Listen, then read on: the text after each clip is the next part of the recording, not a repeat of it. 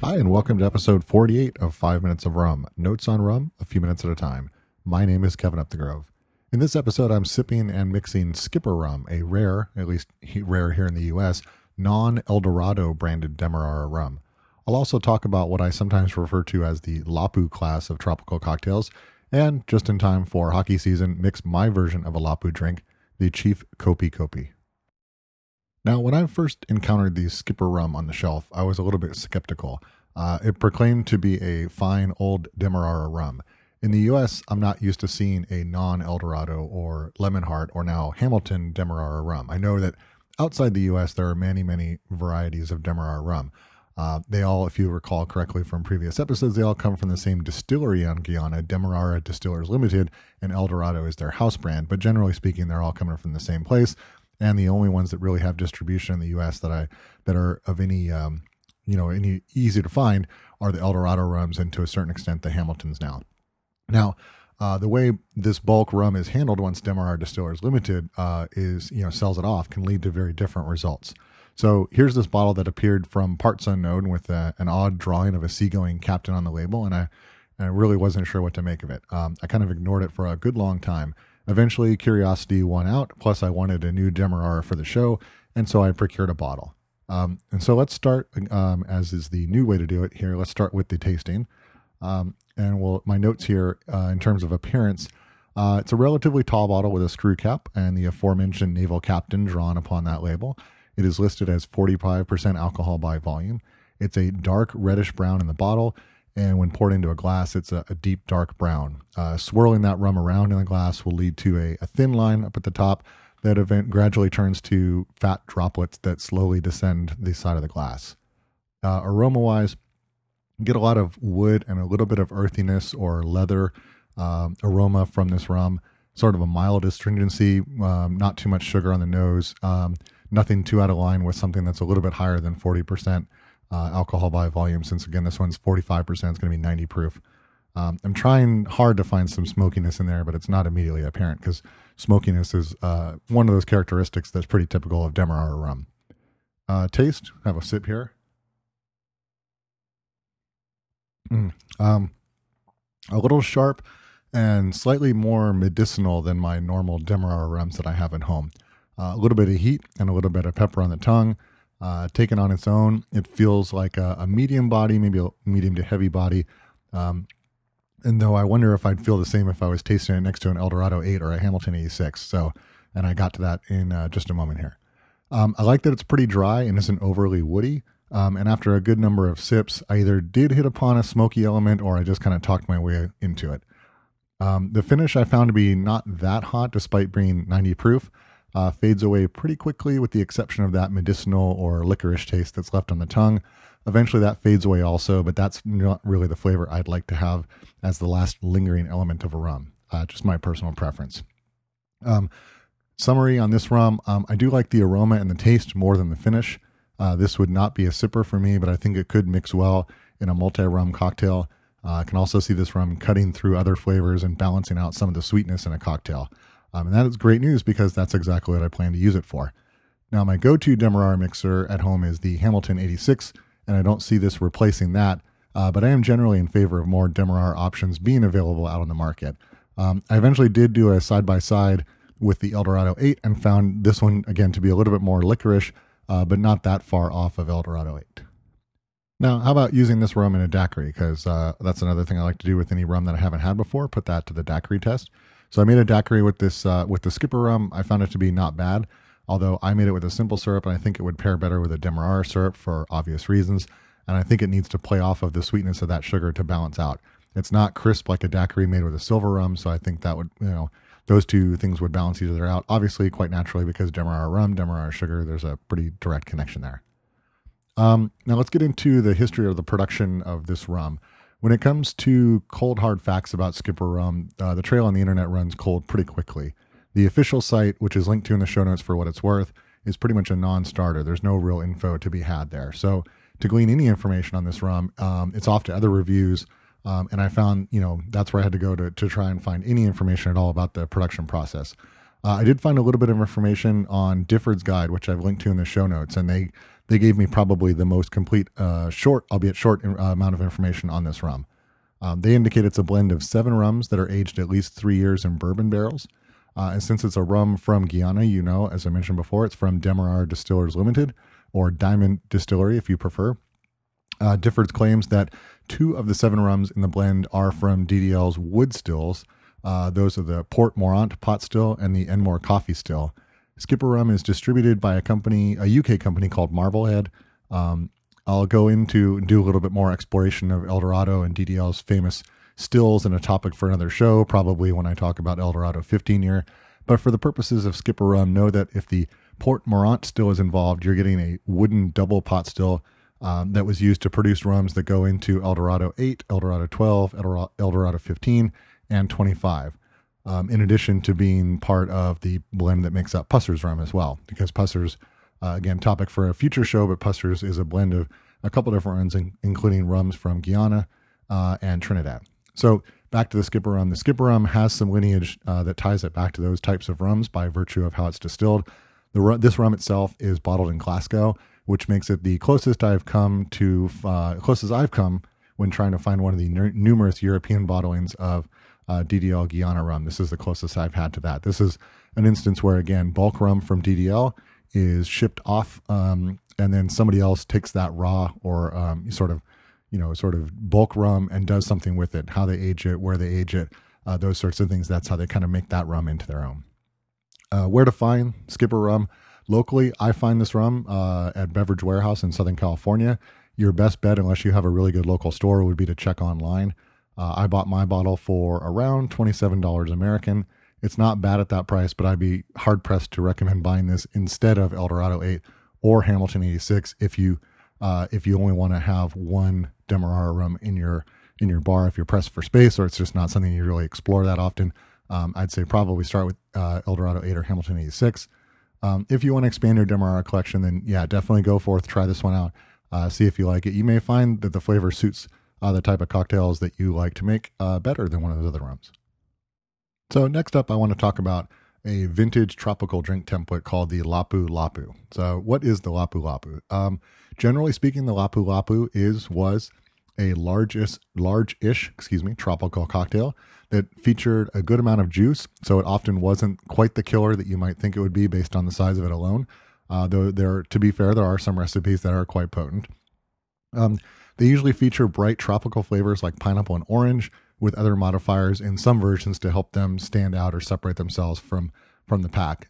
They were yet another cocktail that became so popular that it became expected to see it on a tropical cocktail menu during the heyday of the 50s and the 60s in those tropical and tiki bars. If that sounds familiar, you're recognizing that this is a pattern that repeats itself across many industries. Once you start to see it, it's hard to not see the pattern in a lot of places. So once something's successful, everybody else, rather than come up with something else that's different that wants to be successful or that could become successful, they try and clone that one template that's already proven to be popular. Now, a good number of these Lapu drinks are, some of my favorite established tiki cocktails. They are, they're nice big drinks that fill a tiki mug, but don't necessarily pack the same punch as a Zombie or a Jet Pilot or a 151 Swizzle, depending on the recipe. Some of them are pretty high octane. Some of them are just ones that you can sip for a little while. There's examples documented in Beach Bum Berry Remixed and elsewhere, other books. So in Beach Bum Berry Remixed, the Chief Lapu Lapu is introduced by Jeff Berry by way of a short story, very short, just a short account of the historical Chief Lapu Lapu, who really was a person. He was a native of the Philippines who killed the explorer Magellan in 1521. The exact origin of the drink itself isn't known, but Berry does confirm that it first appeared on various menus in the 1950s, and it usually appeared as a communal drink. The titular cocktail, Chief Lapu Lapu, first appeared in Berry's Grog Log, but an improved version was then reprinted or printed again in Beach Bum Berry Remixed. There's a picture in the show notes of a standard Lapu Lapu served, in this case, in a goblet, which is one of the many presentations, including, like I said, of it could be also in a tiki mug. Some other famous Lapus at the Tambu Lounge at the Polynesian Resort in Walt Disney World. There's a Lapu Lapu that's served in a hollowed out pineapple, similar to another Lapu style drink, the Bulu. There's a Lapu Lapu listed in Liquid Vacation, which is the recipe book from Frankie's Tiki Room. It's listed as one of the classic cocktails in that, not an original, but one of their classics from the back of the book. And arguably one of the most famous and well-remembered Lapus was found at the Royal Hawaiian restaurant in Laguna Beach. The Royal Hawaiian opened in 1947, changed buildings sometime in the 1960s, and actually closed twice. The first time it closed was in 2006, after which most of the tiki elements were removed and it was remodeled, and then it closed for good in 2012, when at that point they stopped letting people in the door at all. There is a thread on Tiki Central that's a link to that in the show notes, with a version of the Royal Hawaiian Lapu Lapu. That was their signature drink. There's another version that I've linked to in the show notes that was published in 2011 on the great-taste.net website. Just something that turned up when I was doing a search for the Royal Hawaiian Lapu Lapu recipe. That's pretty much what you'd expect from this recipe. It's an orange juice, pineapple juice, passion fruit mix. That's mixed with light rum. And then once that's put into a goblet, a float of dark rum is added to give it that nice presentation, because having the dark rum on top, separated from the rest of the cocktail, looks very nice when you serve that to one of the customers. So wanting to make my own Lapu Lapu drink, what did I do? I deciphered I wanted to see if there was a ratio behind this, like there is for like a daiquiri and a Mai Tai. So I ran across a bunch of these types of recipes that started to look familiar, started sketching them out and trying to get a handle on the different ratios. So I copied out the recipes by hand and broke them down into different parts. There's the spirit part, the juice part, the sugar part, and whatever modifiers there might be. Different ones that I jotted down: the Chief Lapu Lapu, of course, the Aku Aku Lapu, the Spindrift, the Bulu, the Kikua Lapu, and the Reverb Crash. Those are just some examples. There's also a photo in the show notes of how they broke down by parts.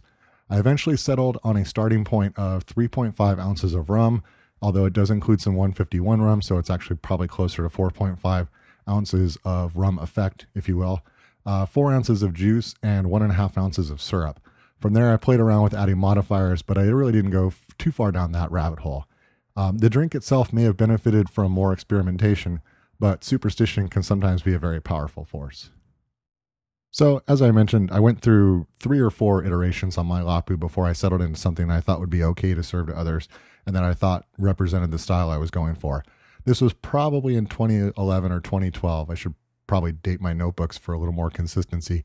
But I recall that I was watching a lot of Los Angeles Kings hockey at the time. One of my favorite players on the team, Anze Kopitar, is often referred to as Kopi by his teammates. Now, sports players seem to have an aversion to referring to each other by their actual given names, so rather than Anze or Kopitar, it becomes Kopi. Everybody gets shortened to an I or a Y at the end of their name. So this was how the drink became known as the Chief Kopi Kopi. Now, not only am I a big Kings fan, but I'm also a regular attendee of their games. I have a half-season plan, so I end up at the Staples Center quite often. Now, as the playoffs started in the spring of 2012, if I wasn't at a home game for the playoffs, I was planted in front of the TV. And during the first round series, before the first game I watched at home, I made a Chief Kopi Kopi to go with the first away game. They won, and so naturally that became the cocktail for the next away game, and I did the same thing. They won again, and at that point there was no changing the recipe, nor was there any changing of my game ritual. The Kings won the Stanley Cup that year for the first time, and actually only lost 4 games in the entire playoffs. And I'm not saying that the cocktail had anything to do with it. It absolutely did not. I'm just saying that I wasn't going to rock the boat by forgetting to make one of these before I watched the game. So the following spring, because Tiki Caliente is usually during the time when the playoffs are in effect, when I served this drink, the Chief Kopi Kopi, at the Tiki Caliente 5 room crawl. I didn't win that year, but I have no regrets about my choice of what to serve. Good number of people enjoyed it, and so this is the recipe if you want to make one at home. It is 2 ounces of Demerara rum, here using the Skipper rum, 1 ounce of Gold Puerto Rican rum using Cruzon Amber, 3/4 ounce of 151 Demerara rum, Hamilton 151 in this case, 2 ounces of orange juice, 1 ounce of fresh squeezed and only fresh squeezed lime juice, 1/2 ounce of fresh squeezed white grapefruit juice if you have it. If you don't have it, use a 1/2 ounce of unsweetened white grapefruit juice and add a dash of Fee's grapefruit bitters. That'll up the grapefruit quotient just a little bit. 1/2 ounce of pineapple juice, 3/4 ounce of passion fruit syrup, and 3/4 ounce of Demerara sugar syrup.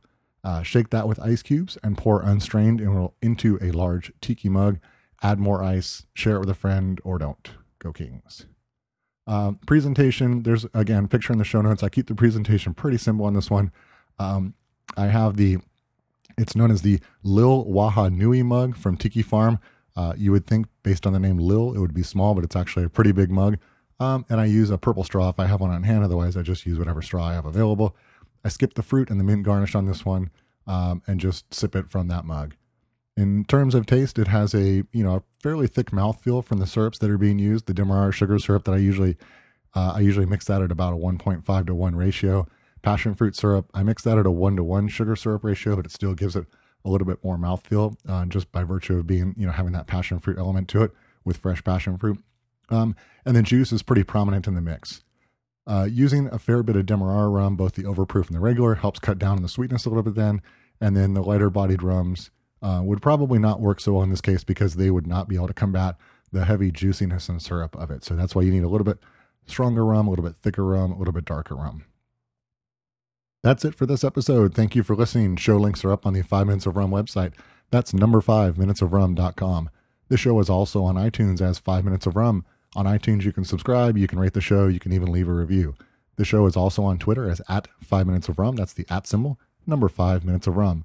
Please send in any comments, corrections, feedback, pronunciation guides, or requests via the 5 Minutes of Rum website or on Twitter. And now, go get some rum.